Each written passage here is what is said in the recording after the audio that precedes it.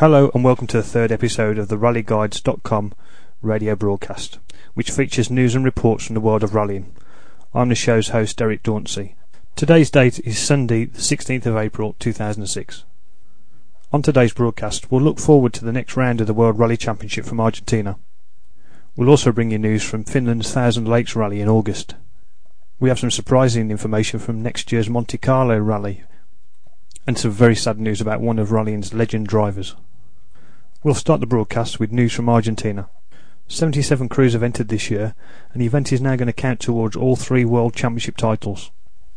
Present in Argentina will be the 5 official works teams taking part in the World Rally Championship. 13 crews participated in the championship for the production cars, and 4 in the junior category. With only minutes left before the entries closed, an entry was placed for Gigi Galli. He will again field the yellow Bosian 307 that he used in Corsica, sponsored by Pirelli. And we may be seeing Daniel Sordo's last appearance in the 3rd Citroën Kronos car. The funding for his programme is not confirmed after this event. Matthew Wilson and Luis Perez Campagnek again will drive the Stobart VK M Sport team cars. The OMV Norway Peugeot team will only field a single car for Manfred Stoll on this event, and the Red Bull Skoda team will not attend. New recruit Harry Rovanperä will need to wait until Sardinia for his next drive. In the production championship, defending champion Toshio Rai for sure will come under a big attack from local Argentinian driver Gabrielo Pozzo. Pozzo is part of a 3-strong team which also includes Marcus Legato. Back to the front of the field, and the 3 main manufacturers have been testing for this event. Ford completed a 4-day test in Sardinia before the Corsica Rally. Grunholm in action for the first 2 days, whilst teammate Mikko Hirvonen completed proceedings. The team were very busy on setup, tyres, suspension, shock absorbers and the all-important differentials. Apart from his testing duties, Marcus Grunholm seems quite keen to play a numbers game with Sebastian Loeb. He's hoping that Petter Solberg and teammate Mikko Hirvonen can help block the points. Subaru's Petter Solberg and Chris Atkinson will be looking forward to getting back onto gravel. After a disastrous start to 2006, both of them seem very pleased after testing. An improved Pirelli tyre and a lot more work on the differentials will hopefully give Petter the lift he requires. We don't have much news coming out of Citroën apart from a test in Sardinia and in Spain for Xavier Pons and Sebastian Loeb, but rumours have it that the C4 appeared at one of those tests, and this car could be debuted before the season's finish. And our final bit of news from Argentina this week is that Eurosport will show live action from this year's event.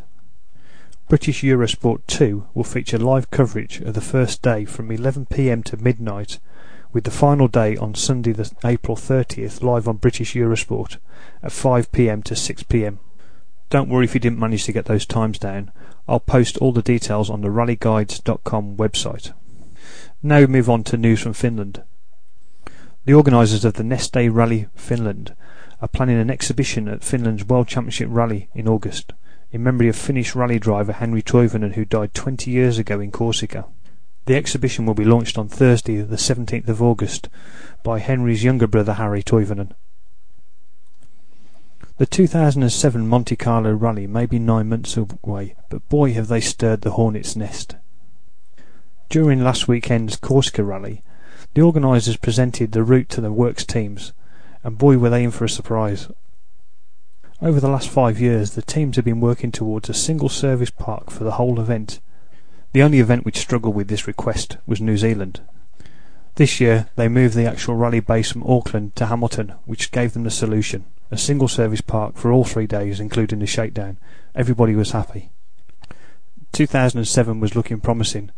Each event would have a single service park, which meant no need to drop down and reset up all that extensive equipment overnight. That was until Monte Carlo dropped the bombshell. 2 service parks, the first being in Valence on the Friday and Saturday. Then the teams need to take everything down on the Saturday evening, drive all the way down to Monte Carlo, set everything up overnight for the final day in the harbour. There are 2 sides to every story, and I can see it from the organisers' point of view.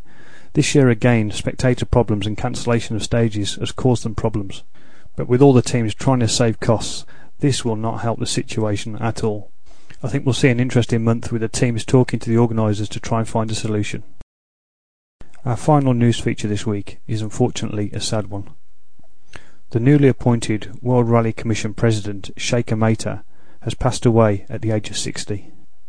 Mater, who won the Safari Rally 5 times, was taken ill over the weekend whilst the latest round of the World Rally Championship played out in Corsica. Throughout his life, Shaker made an enormous contribution to motorsport and rallying in particular. Both as a competitor and a highly respected member of the FIA, Shaker's experience, commitment and sense of honour and humour will be greatly missed.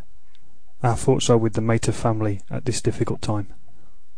Thank you for listening to this week's broadcast. If you'd like to contact us, please email podcast@rallyguides.com or visit the website www.rallyguides.com.